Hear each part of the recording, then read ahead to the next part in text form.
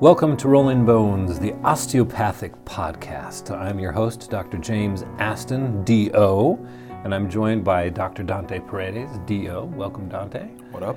We are both osteopathic physicians, family practice trained, and also studying neuromusculoskeletal medicine, aka osteopathic medicine, at the University of North Texas. We bring this show to you because we want to talk to you about your body, about your health, and how they are interrelated. And we are excited for this first episode. We want to introduce you to osteopathic medicine and what that means, what it is, where we came from, and what we do. So we're going to spend some real good time today talking about what an osteopathic physician is here in the United States. Now, osteopathic physicians, they are doctors of osteopathic medicine. They have the title DO. And most of you have probably been treated by a DO at some point in your life. You just didn't know about it because we haven't talked about ourselves. So, Dante, what would you say is an osteopathic physician? So that's the theme of the episode, right? Mm-hmm. When trying to answer this type of question, I figured the best way to go about it is let's start with the organization's line. Let's start with the clear, widespread, agreed-upon definition. So, osteopathic physicians, there's two words in that, osteopathic, there's another word, physician. It's a type of practicing physician in the United States. We actually have a governing board called the American Osteopathic Association, which, agreed upon certain terms, actually. So there's a definition for us, a formal one. They say, DOs are fully licensed physicians who practice in all areas of medicine. They emphasize a whole-person approach to treatment and care. DOs are trained to listen and partner with their patients to help them get healthy and stay well. So that's not necessarily wrong. It's accurate. It's what we are. Yeah, we work as physicians. We're able to prescribe medications, order tests. We're able to work as specialists in every physician field in the country. So yes, we do all of those things for sure. Right, but that's not what the question is at its heart, right? Right. If we're asking what's an osteopathic physician, everybody understands to some degree the word physician. It's what's this osteopathic thing? What is the difference, I guess, is the big question. And that's contentious, actually, because difference could mean are you better or worse, but that's not necessarily the case. It's a different mode of thinking, a different thought process. So it's very existential, really, for us. To some degree, yeah. It defines what we do in our field, especially in the neuromusculoskeletal field. It really is what makes us unique. Right. So I figured the best thing we could do in the osteopathic context is maybe dive into the hows and whys, perhaps where we came to be. So if we're defined as, doctors who do such and such, perhaps one of the things we should call attention to is what makes us unique would be the best word to use. So one of the big things that we do that is not as unique as I thought it once was is that we do something called manual treatment. What we do is we, aside from diagnosing pathology and diseases and prescribing medications and ordering images and so on and so forth, is we put our hands on our patient, and that seems to be like the defining characteristic of us. We put our hands on a patient, we feel for things that can be treated, and then we treat them, again, with our hands. So we diagnose by reading our patient's body. We get our hands on the body, and the body tells us what's going on. Right. And we find a way to address whatever issue we find. And what I love about that is we're able to get immediate results. Often the patient leaves our office feeling better than when they came in, and that is great. That's not something you see every day. Right. And that does sound, especially when we say it that way, it sounds a bit almost hoodoo-ish to say, yeah, we read the patient's body. But there's something worth noting that, no, we mean that at a technical level. In our training, we spend so much time learning how to palpate ourselves, like normal tissue, quote-unquote, to get a sense of what relatively healthy folks feel like, so that when we feel pathology, it's not just that we can, match the symptoms to the criteria. We can feel a back and say, hey, that back isn't quite right, or put our hands on someone's skull and say, hey, there's something going on here, and then do something about it, again, right there on that table or in that examining floor. So we can find hips that are out of alignment immediately. We can find musculature that's tightened and spasmed and needs a treatment. Right. And not only diagnose the treatment there, but say, let's do something about it right now. Let's get you some relief right now so we can get you back to doing what you were doing before this all started. Right. And there's a degree of functionality to it. Like, there's a focus on the performance, the functional, the getting back to your life that I'm not saying that others will not do, but it's an explicit, not tenet, it's an explicit goal of our mode of treating. It's not sufficient to say, hey, let's manage your diabetes. It's, hey, we need to manage your diabetes because we need you to be able to do whatever it is you're about, which is a little extra step. There's an interjection of philosophy there, but at the same time, the osteopathic thing, it's easy to read it as, oh, they're doctors who also use their hands, but there's something a little bit greater than that. There's actually a very deep philosophy that is not necessarily a part of what we are. It's actually interwoven into the fabric of what we are. They're actually inseparable at the finest degree. So what we are and what we do, very closely connected, right, interwoven, almost like a fabric. Yeah. So let's talk about, let's really go deep then. If that's what we are at the superficial level, let's dive a step deeper. The osteopathic thing didn't come out of nowhere. It was specifically designed, or developed, I should say, as an answer to a problem. And that's a very valid and important point. I have seen some descriptions of the first osteopath. His name was Dr. Andrew Taylor Still. Some might know him as A.T. Still, as somehow creating the osteopathic approach out of whole cloth. But in reality, he was an innovator in his field, influenced by a number of sources. Right, right. So just to get some of the really basic but fundamental story out the way, so this fellow, Dr. Still, he was an MD. In the context of what an MD was at the time, this was in the later aspect of the 19th century, which means the 1800s, because we say 19th, but that means 18, which is confusing. Right, yep. What ended up happening was he apprenticed under his father, who was a physician and Methodist preacher, learned how to do the standard version of medicine at the time, which is something you call heroic medicine. That's the version where, as cool as it sounds, it was very heroic, for sure. And that's actually part of the way the word was used. It was the idea of there's this pathology to fight. There's this thing we must defeat. So in response to fevers and dysentery and so on and so forth, what they would do is they would prescribe these medicines mostly for purgative functions in order to almost purge the sick, which didn't really work that well at the time. There was a lot of distrust in medicine at that time period because oftentimes the medicines were as harsh as, sometimes more severe than the cure. Well, if you went to the doctor at this time, the doctor would either bleed you, right, because you had a fever, so you must need to get that blood out. The doctor would cause blistering or would make you throw up. Right, and I found out what they used for the throwing up aspect. They gave calomel, I believe is what it's called. Yeah, it's a mercury-containing compound that is really nasty. Right, right. It actually, it causes you to have essentially chalky, fragile jawbones. In fact, the fellow we're talking about, Dr. Andrew Still, he was a patient once upon a time when he was sick, and he was treated with calomel quite often because that's what the move was in the day. He actually rotted his teeth out. I didn't know this until I started doing my research for this episode. The dude wore dentures for most of his adult life because he lost all his teeth. A lot of Americans did at that point because they did lose their teeth. And, right. And it's an interesting time frame for medicine because we had the heroic medicine, which is what Dr. Still was taught. We had homeopaths who were treating people based on if they had a certain symptom set, they should take a medication that causes that symptom set to get better. And the joke was, you either died of the disease or you died of the homeopath's cure, but one way or the other, right. You were going downhill. Right, when the Reaper comes knocking, man, that scythe is gone. You're gonzo. And then there were the hydropaths who believed that taking a bath had restorative effects, which kind of makes sense because no one took baths, at least among the American settlers at that time. Right, when the world is dirty, hygiene is actually curative. And they took their cues from the Native American population, which had better hygiene than the American settlers. Right. And then there was a few outliers who were doing dietary stuff, like Sylvester Graham of the graham cracker fame, just teaching people that maybe what you eat is indicative of what your health is going to be, but for some reason at that time, it didn't gain nearly as much traction as we have nowadays. Right.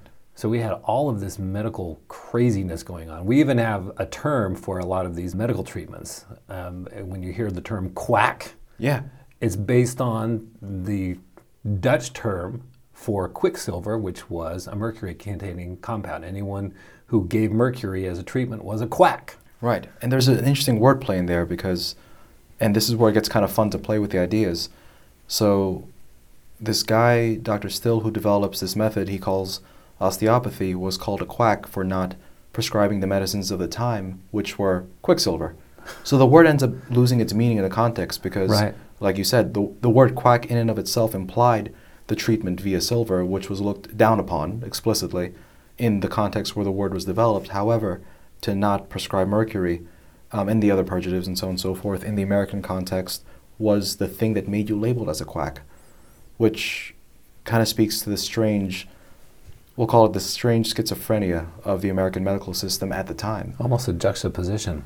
Yeah. So what happens is, and it's really a sad story. Maybe we'll dive into it today, maybe at some other time. But what ends up happening is, so Dr. Still realizes that the medical maneuvers that he had available to him were insufficient. And the way he found that out was, unfortunately, through the death of loved ones. He lost, I think, 3 of his children. Yeah, 3 of his children. I think it was 1864. Yeah, spinal meningitis.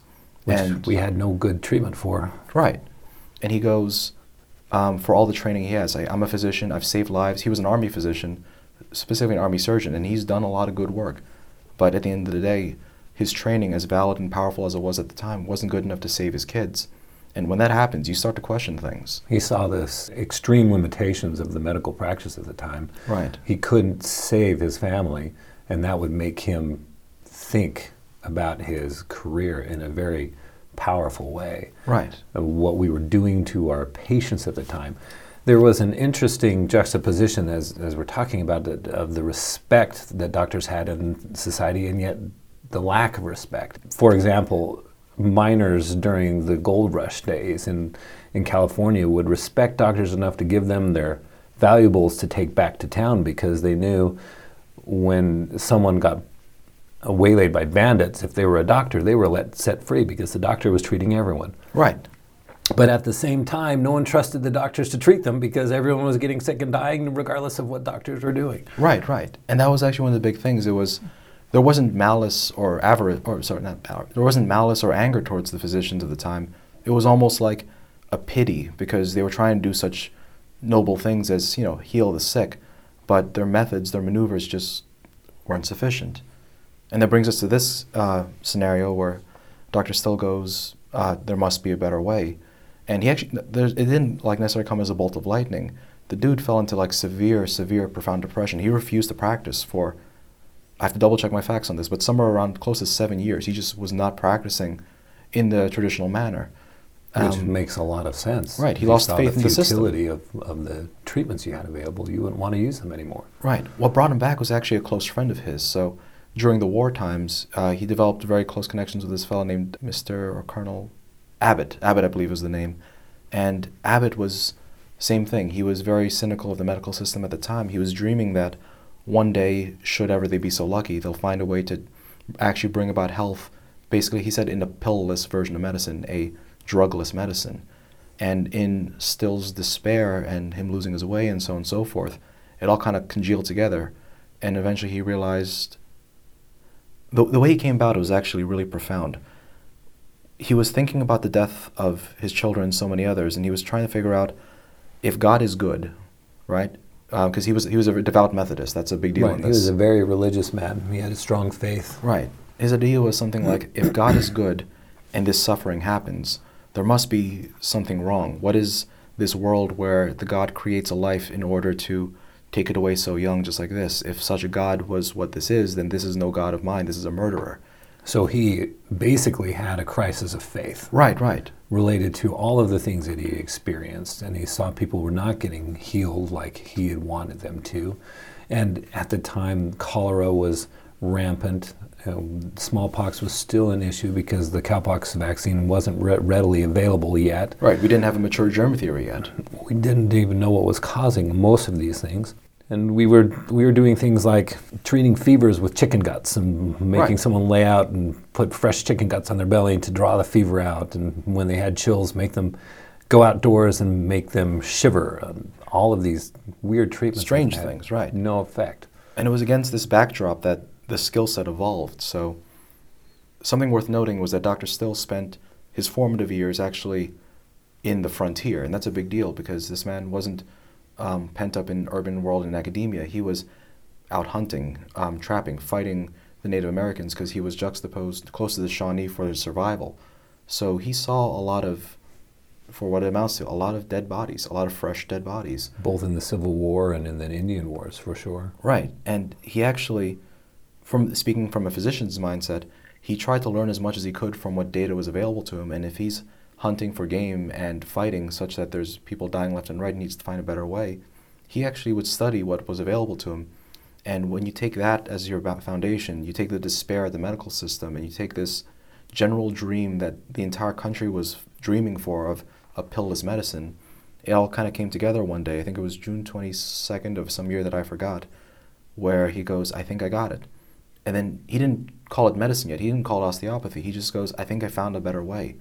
And then he started practicing again. But he wasn't practicing in the traditional sense. He would call it experimenting. So he'd be like, hey, I heard you have this uncurable thing. We got nothing better to do. You want to come by? Let's try to take care of this. And he would develop the skill set, and lo and behold, he would get people better. One of the really cool specific events was he was talking about how during the war times there was this fellow who fell off his horse. Right. And right. They thought he was dead. They thought he was going to die because he broke his neck, because he was in so much pain. So Dr. Still, having looked at so many spines and necks and things that are broken and not broken before, with this idea goes, but what if I could just move this back? So he drove 2 stakes into the ground, told the guy to lie down here, basically rammed his shoulders into a place where they wouldn't move, did some sort of weird maneuver, which nowadays we'll call HVLA, a high velocity, low amplitude, which is a version of a thrust, essentially. And he just kind of put the guy's neck bones back where they belonged. And the guy... And voila. Yeah. And he's like, this is a thing. Better. Yeah. Well, and he was influenced pretty strongly by the Shawnee approach for medicine too, right? Right. The Shawnee and many of the Native American medical approaches involved restoring balance. They felt that health represented balance with nature.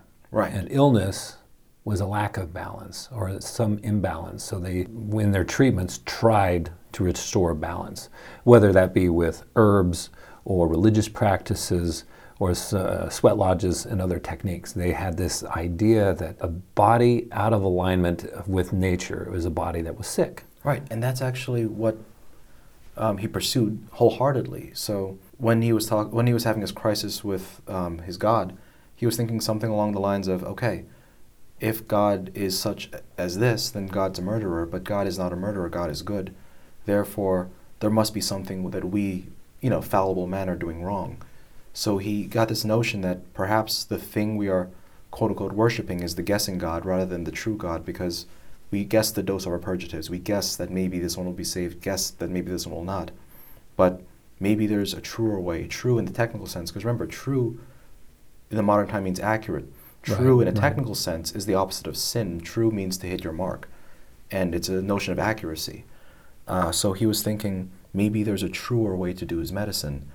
And he just kind of went with that idea. It was this notion that maybe the body has all it needs to heal because God made everything perfect. And because we're one of God's creations, perhaps we are perfect. Maybe all the things we need are in us, which is his elaboration of nature.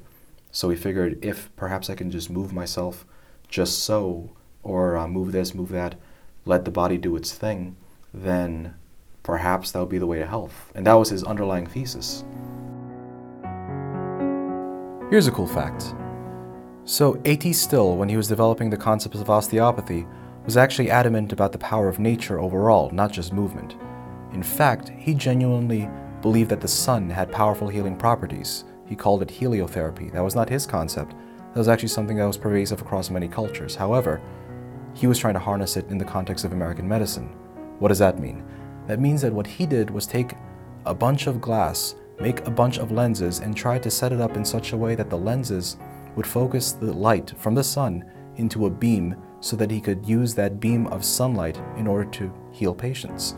What he had in mind specifically was cataracts, because a cataract is a fogging of the lens of the eye. He was hoping that with sunlight, he can burn away these lesions. Once upon a time, some guy in the middle of the American frontier in the 19th century tried to build a laser. The only reason it didn't work was because the Civil War. So Dr. Still was a true medical innovator in the 1900s, no less. And in his experience, he saw a better way to practice medicine and to take care of patients. And we still use that to this day. So what is that better way? So the really interesting thing to articulate about the osteopathic thing is that it gets really easy to assume that what makes the osteopathic physician unique is the manual therapy, the skill set, like the fact that we can, move joints, treat fascia, so on and so forth, Right. crack backs and whatever. Yeah. But that really is a tiny, tiny facet of what the thing we do is. The better way that he envisioned wasn't necessarily about, he wasn't a massage therapist, he wasn't a chiropractor. Those weren't things at the time, but you get the idea. That wasn't the mission. Right, that was not his end goal. Right, the end goal was to actually be able to heal the body.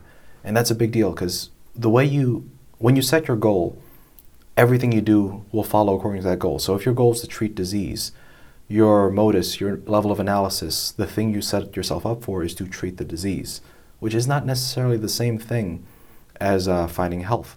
And that's a quote directly from Dr. Still. He said that anyone can find disease, but not everyone can find health, paraphrasing right what he said. So the better way for him began with a paradigm shift. He kind of inverted the table and said, fine, this thing we're doing isn't working. Let's change filters. Let's start from the beginning.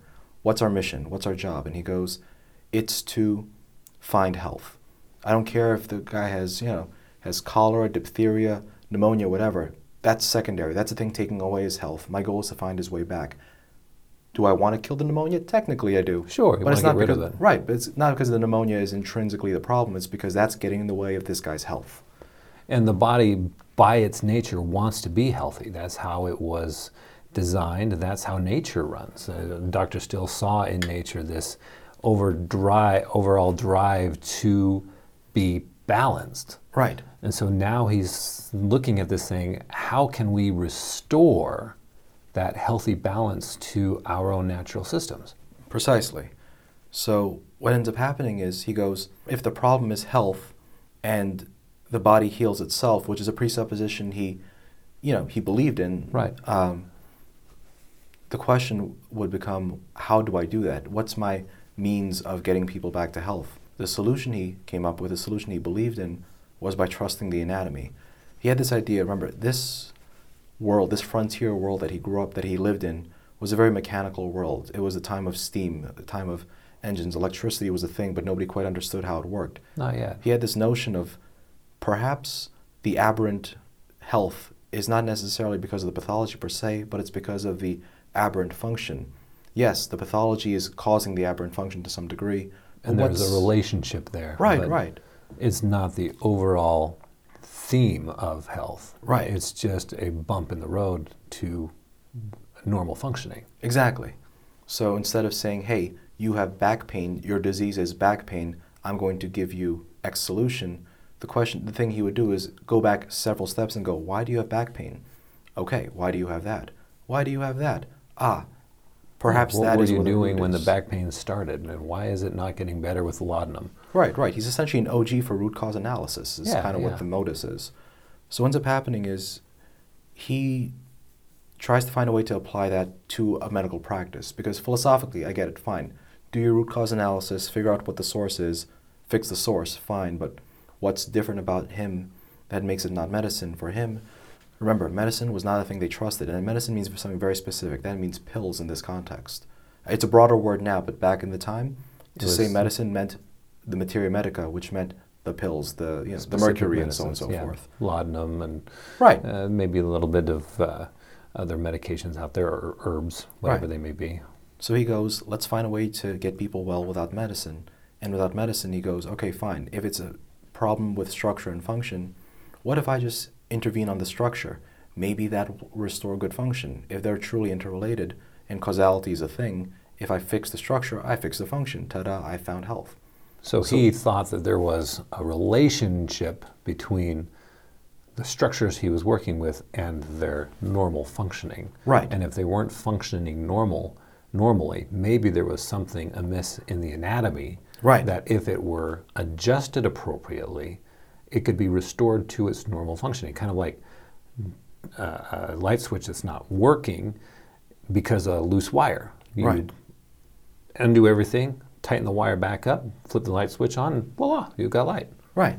And that analogy to electricity and light switch is quite good because the thing he was targeting was essentially the nervous system as far as he understood it.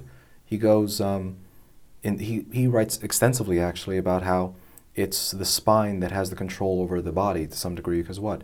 The nerves from the spine innervate the various tissues, and if, Right. let's make it like this. If, let's say you have a vertebrae out of a place such that it's putting pressure on a spinal nerve, let's say around, I don't know, T8 or T9. That's Yeah. thoracic vertebrae 8 or thoracic vertebrae 9. Basically Right, the lower right. part of your mid-back, right at the base of your rib cage. If that area is all tied up, then the nerve that's in that area is going to be choked up such that it can't do its job appropriately. Nerves communicate signals. In a technical sense, they communicate electricity and chemical signals to make a system do a thing. So the nerve signal is essentially altered, Right, right. either slowed or changed in such a way that whatever end organ is innervated by it, is connected to it, isn't getting the right signal and may not be working right. Right. So he would what? He would try to release that dysfunction. Originally, it was with his knees a lot of the time, actually. He would basically just massage people in the back with his knees at those levels until that dysfunction was relieved. And then what would happen from there is he would see if they got better with their specific thing. So fine, let's say, I don't know, T9, T10 or something like that. There'd be on the 9 to 10 thoracic vertebrae some sort of aberration. He'd release or work out or stretch out or massage out that dysfunction, however method he had, and then he would reassess to see if you got better. Those two vertebrae levels correlate vaguely to stuff in the GI system. So if somebody had, I don't know, gastric reflux or something, Yeah. he would try to treat the reflux not necessarily with the medications, which would have been purgatives.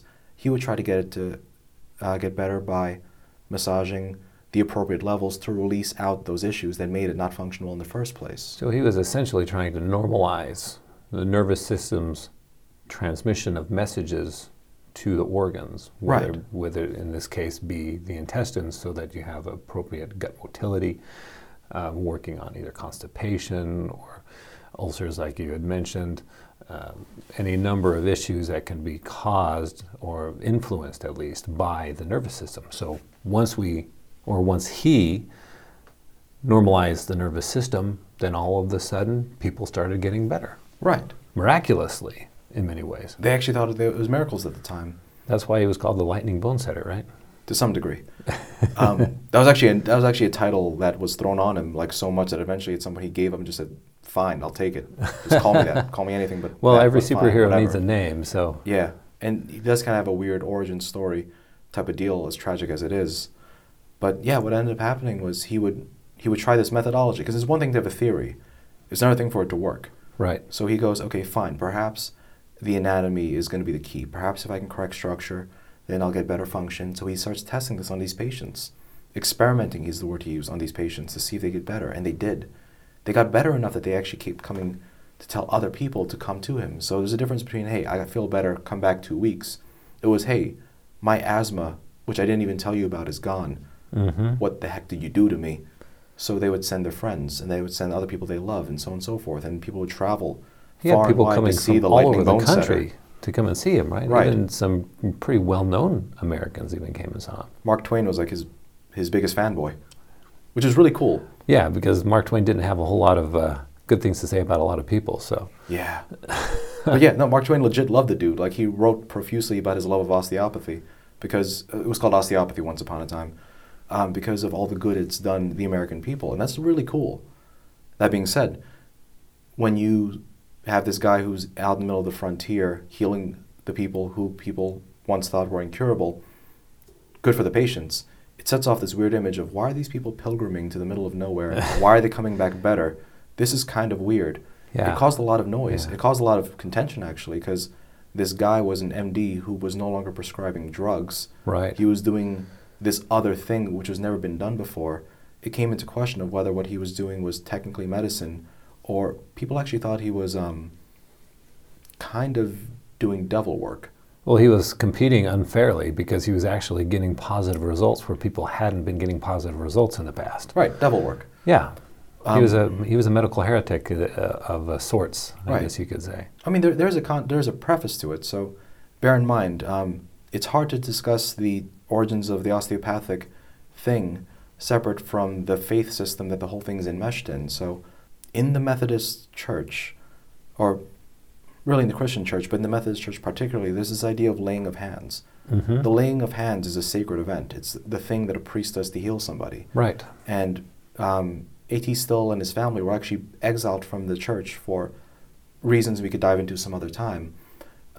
So they exiled this guy from the church for being some version of sacrilegious, and fast forward into his adulthood, he comes back to the mainstream eye doing things like laying hands and people getting better. The first thing they thought was, hey, didn't we send this guy off to die? What happened here? Why does he have superpowers now? Not only God, that, it must be demons. He was sent off to the Shawnee Nation, so... Right, they actually sent him off to die, technically. And rather than die, he kind of got real good, real fast. At what he was doing, for sure. Yeah, so they drove this dude out of towns repeatedly. They banned him from universities repeatedly. And it's kind of a tragic thing because the dude just wanted to help people. Right. And He's keep in mind, not doing good. Right, while academia is chasing him out, patients are still looking for him. So he's like, yep, got ran out of Macon County.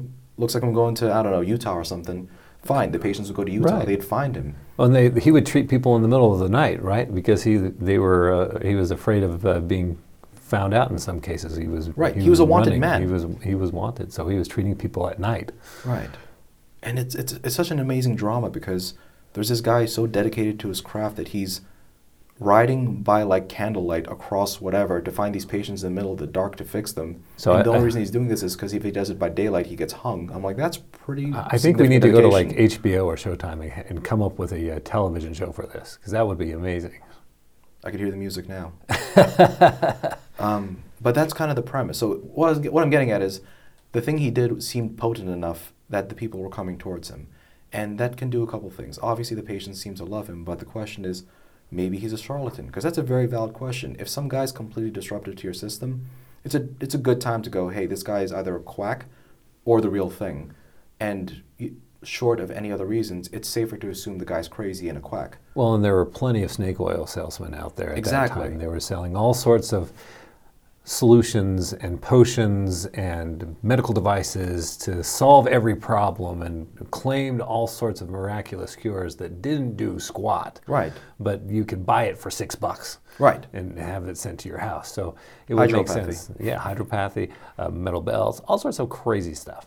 So it made sense that although he was becoming popular, there was questions about what he was doing. Right. Popular does not equal good effective, by any means. Right. Especially if, God forbid, he was actually, hustling people.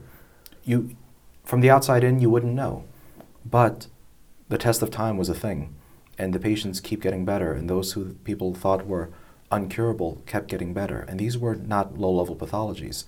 It's not like, hey, I threw my back out, can you fix me? These are folks coming in with various like ocular phenomena, asthma, vision problems, mostly infectious diseases, to be honest. Because back then, remember, this was a time before antibiotics. Right. If you had really pneumonia, the time before vaccines for the most part. Exactly. And he figured out that if you move the ribs in just such a way, if you pump the diaphragm, if you get them to expectorate in such a way, you can actually mobilize the lungs such that they can kind of clear their infection. That's not a big deal now. Like, we do that. That's called chest PT now in an ICU. Right. But back then, in 1870, whenever, that was called magic. And it's weird because that's an obvious thing for us now. Like, it's in the order set in a hospital. Order chest PT for the patient with pneumonia in the ICU. It's a thing. But back then, it's, what is this weird thing this guy's doing? This is amazing. Right, this is right. voodoo. It's like the first guy to discover CPR or something. Right. So, obviously, it caused contention, but the test of time showed that it was valid. And essentially, his close friends were talking to him like, hey, man, you figured out a really beautiful thing. You're going to die eventually. Please teach this to some people. We don't want the knowledge to die with you. Right, like, good for you, open a school. Not good for us. Let's get this stuff together. Right. So we are part of that legacy, essentially. He opened up a school. He taught some folks. There's a bunch of political battles that we're going to go into one day for fun. It's going to be a fun episode when we finally do that. And we are students of that legacy. We are He is our students of- ancestor, our exactly. founding father, if you will. Yeah. Ancestor might not be the right word. Founding father I like a lot. He's our founder. Actually, June 22nd, there's I didn't know this until I did the research for this show. There's actually a holiday for osteopaths. Really? Yeah, June 22nd. Didn't know. It's a thing. It's called Founders Day. Huh. Yeah, Well, we're going to have to remember that. We're going to have to celebrate. exactly. We're going to have a special episode. Right. Because that's actually so June 22nd has special significance. That's the day he wrote in his diary that the knowledge of this osteopathic thing came down to him, like revelatory-wise. That's when he put it together and said, I think I got it. June 22nd. Well, we're going to have to celebrate. Yeah, maybe if we make it that far. Yeah, let's see what we can do. So, fast forward 150 years, and now we have osteopathic physicians all throughout this country. 15% of the physician workforce are osteopaths, and yet why doesn't America know what we do? So, part of that issue is political. Part of that issue is just by nature of what we do. So, in the American system, we're kind of a strange creature.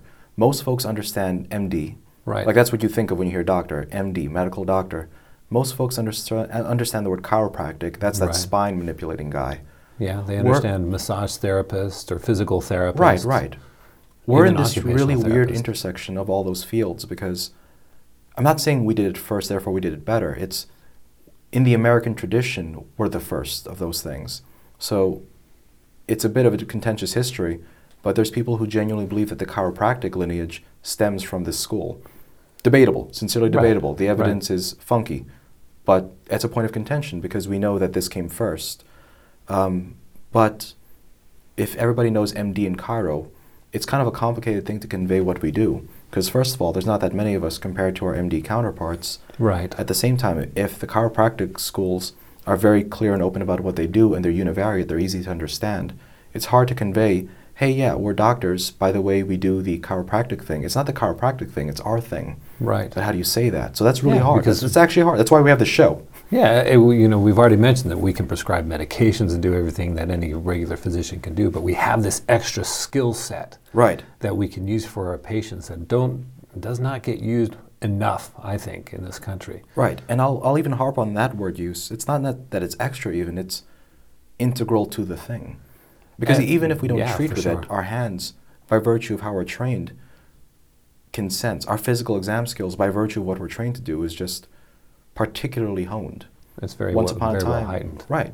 A lot of our counterparts, it was a point of contention of whether the sacroiliac joint, which is the connection of your spine to your hip, it was a point of contention whether or not that moved.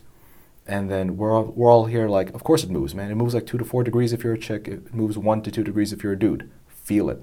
And they're You like, can do nah. it. No. And we're like, yeah. And then finally, with studies in radiology and imaging, they go, Oh, yeah, it does move. yeah, you're right. Fair enough. And I'm like, we've been telling you that since Come 1870, on. whatever. Right. Well, and we've been doing a number of innovative things since the 1870s. Like we now hear the term patient-centered medical home, where you integrate the care of your patient with a bunch of different people. Well, we've been doing that ever since Dr. Still started out. Right. The people moved to his house. He built a separate cottage so people could move into his house so he could treat them daily until they got better. Because as cool as the osteopathic treatment thing is with the manual treatment, it does take time. It so does. whereas the pill, you'll find out if you die right there. The treatment thing, look, connective tissue, the body moves and heals slowly. He would be upfront about this, like, hey, this looks like a one-shot deal. Your hip is out of place, it's dislocated, I'll put it back in. But if he's dealing with with arthritis, he'll tell them straight up, hey, you're going to be here for about 6 months, but you've been dealing with this for 40 years. Give me 6 months of your life and I'll get you good. And they'd Right. say, yes, sir. Then he'd give them 6 months and they walk out good. So, yeah, patient-centered medical home. Move in with your doctor. I don't think the insurance companies would like that No, nowadays. I don't think so. But that whole idea of seeing a patient not just in the perspective of a disease, like this patient has diabetes, so they are a diabetic, but seeing them within the environment in which they live. So their diet is poor, they don't have much money, so they can't afford healthy food, and so that's going to affect what kind of diet that they can eat, and then that's going to affect their blood sugars. That's been something that we have focused on for over a century. Right. And it seems innovative now. And it's a good thing that it's common now. It's common now, but it was really an innovation that we really put forward for the last several decades at least. Right. It's a central tenet to what we are, to what we think in. So if the question is why do people not understand what we are, part of it is because we're kind of a complicated entity. Like, I don't know if you play Dungeons and Dragons. There's this idea of dual class. So you can have like a warrior guy, and you can have like a magic guy. Right. You can also do this thing where you take on two classes and you're kind of like doing both roles. And it makes for really cool, powerful interactions. But it's kind of a confusing thing for the guy who's in control of the story to coordinate. Right. Like, wait, are you a warrior guy today or a magic guy today? I'm all of them all the time, sir. And you're like, that doesn't help me. Does that make sense? Yeah, it's kind of like hybrids are hard to process by virtue of being a hybrid. But I hope that through this show that we do, that you will be able to understand a little bit more clearly what we are and what we have to offer. Right. Because there is so much we can do for you, both in the traditional and the osteopathic sense. Right. So what I do with my patients, because at the end of the day, this show is very fun, but we do have a day job. Yes, we do have to go back to that. Yeah. So a lot of my patients come to me by referral, so they already kind of know the spiel because they were told by whoever sent them to me what to expect, what's going on. But, you know, I do have a family practice context, and every now and again I get a patient who just found out about us somehow and shows up in the door, and they don't know what we're about, and it's something like, or at least for me, I explain it something like sometimes problems get complicated. Sometimes you have a very easy one-step problem. Hey, sinusitis, antibiotics, go home. But problems aren't always that straightforward. And sometimes your problem is a medical problem, in which case you need a medical solution. Sometimes you have an engineering problem and you need an engineering solution. A.T. Still, when he was conceptualizing what we are, didn't call us osteopathic physicians, he called us osteopaths. And the idea was we are not doctors per se. I mean, the words have evolved, but going back in time, we weren't physicians per se. We were those with a mastery of the machine that is the body. He called us machinists. In fact, in his writing, when he would write in his newspaper ads what we do, he wouldn't use the word physician at all. He would describe himself as the machinist of the body or something of the sort. And people didn't quite understand that. They would think it's cool and like, what is this guy, power trick stuff? And they find out, oh, he's a healer. Why don't you call yourself doctor, sir? Because I'm not a doctor. I'm a machinist. This is prior to the word osteopathy. He didn't know. Right. He was actually told to make the word because somebody needed a word other than machinist. He was like, call me machinist, call me an engineer, call me a mechanic, don't call me physician. And they're like, that doesn't help us, man. We got to call you something. We got to have something more concrete than that. Right. So he actually settled on the word osteopath because he didn't want to call us that. He actually just needed a word to say, and one of his buddies was kind of like, you work on bones, you work on suffering, put it together, you're a bone suffering doctor. And he goes, that's too narrow. That doesn't imply everything we do. But he goes, but it's better than nothing, so it's stuck. So we're an engineer, we're healers, we're machinists. And most importantly, we see people within their environment and help to restore the balance of their nature. Right. And it's an interesting to note because the engineer brain is meaningfully different from the physician's brain. I trained a lot as a physician, and I'm not going to pretend to be an engineer, but I'm the son of one. My sister's one. I hang with a lot of them. Technically, I was going to be one of those before I lost the bet and became a physician. Whole other story. Sure. But the brain of an engineer, or rather the brain of that behavior set, is very different from the brain of a physician brain set. So in medical school, how are we trained? It's a fire hose of data, right? They flood you with everything possible. Everything they can possibly come up with, they get just empty out on you. Right, and you drink in as much as you can, hoping that it can stick and digest. And once it's yours, it's yours. It's a lot of, at a technical level, rote memorization, matching the complicated story of your patient to a series of charts and systems and algorithms that you've internalized, such that you go beep, beep, boop, boop, got it. I got diabetes type 2. There we go. Got it. And then the other version is this engineering brain where there's really not that many concepts to memorize. Sure, you have your formulas. Sure, you have your rote mechanics. But the moment you have your principles, you have the solution to everything, which is intrinsic to the language that this stuff was originally written in. Like nowadays, we have a lot of techniques.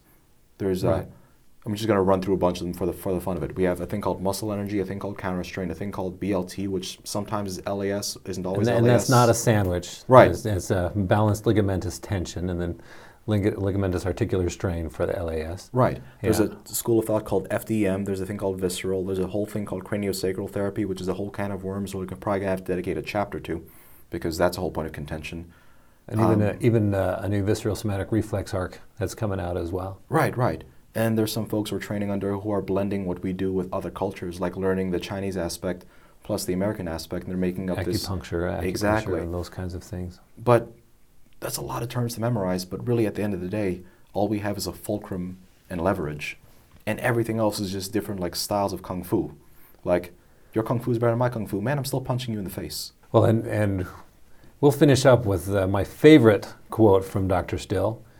What we do is find it, fix it, and leave it alone. And thank you for listening to Rolling Bones, the osteopathic podcast. Thank you, Dr. Dante.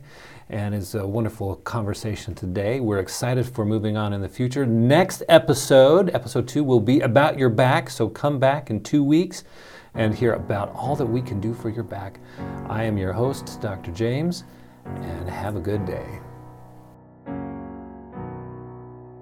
Thank you for listening to Rollin' Bones, the osteopathic podcast.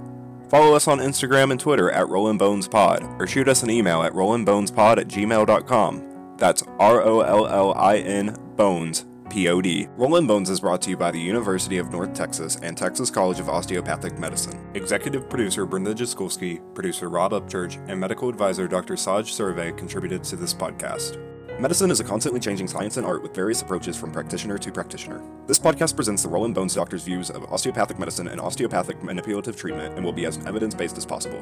Comments, suggestions, or corrections of errors are welcome. No money from drug or device companies is accepted. By listening to this podcast, you agree not to use this podcast as medical advice to treat any medical condition in either yourself or others, including but not limited to patients that you are treating. Consult your own physician for any medical issues that you may be having. This applies to the host, guests, and contributors to the podcast. Under no circumstances shall James Aston, Dante Paredes, Saj Survey, podcast producers, the University of North Texas, Texas College of Osteopathic Medicine, or any guests or contributors to the podcast be responsible for damages arising from use of the podcast. This podcast should not be used in any legal capacity whatsoever, including but not limited to establishing standard of care in a legal sense or as a basis for expert witness testimony. No guarantee is given regarding the accuracy of any statements or opinions made on the podcast. This podcast is HIPAA compliant. While you may give your email address to make comments or requests, we will never share your email address or contact information with any third parties without your explicit permission.